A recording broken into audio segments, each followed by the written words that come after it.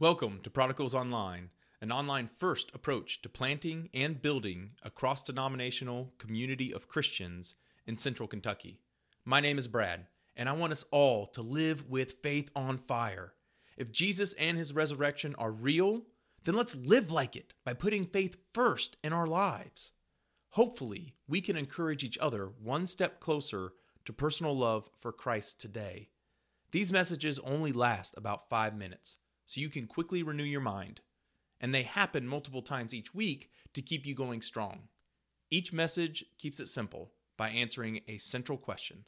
Let's get started.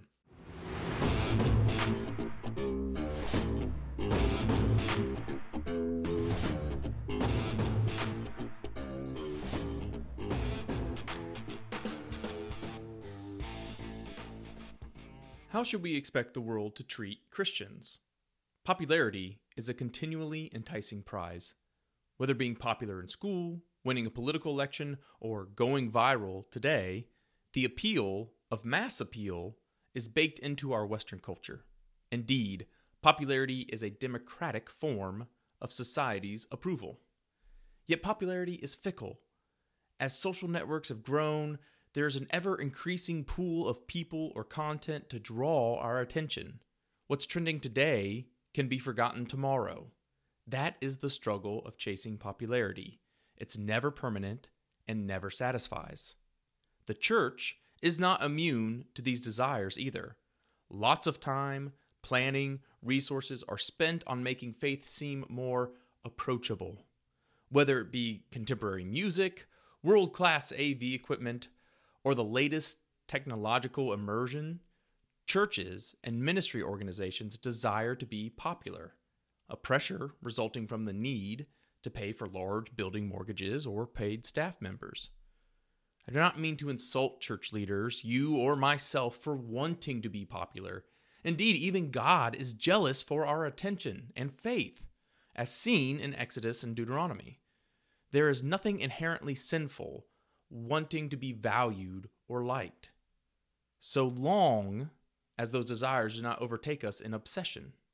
Indeed, we should prepare ourselves to be unpopular bearers of good news within our mission field, wherever it is.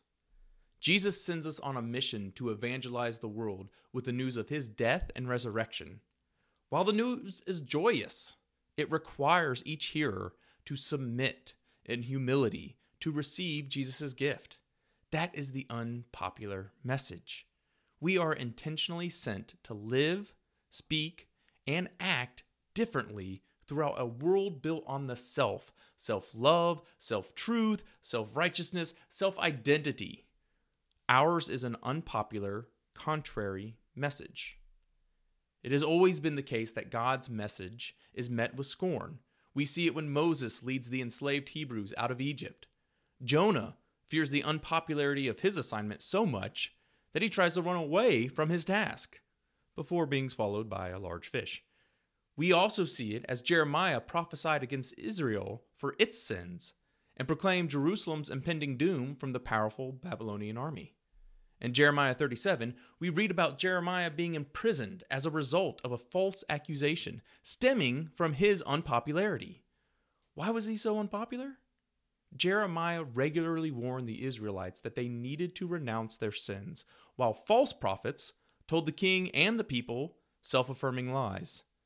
Jeremiah foretold Jerusalem's fall and was seen as a traitor, despite the fact that this revelation came from God.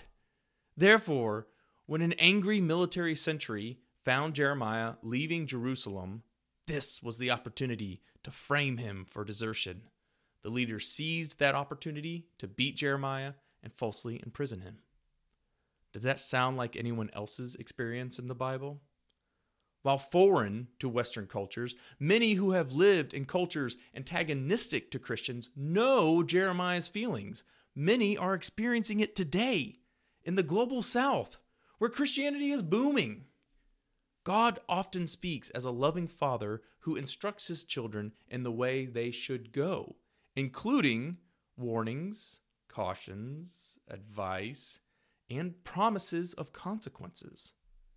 Humans do not like receiving those kinds of messages, so we rebel. Those are the messages Christians are called to share with our families, friends, and communities. It's a hard assignment.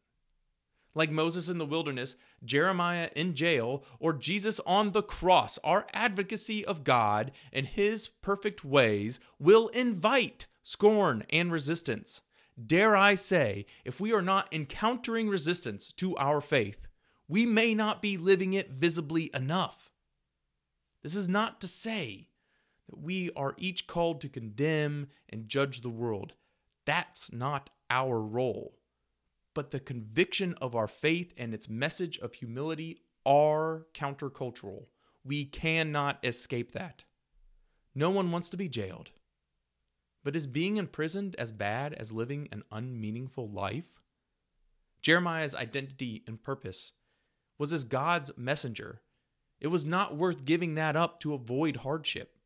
In the end, Jeremiah ends up fine. But others, like Jesus and his disciples, face gruesome earthly ends.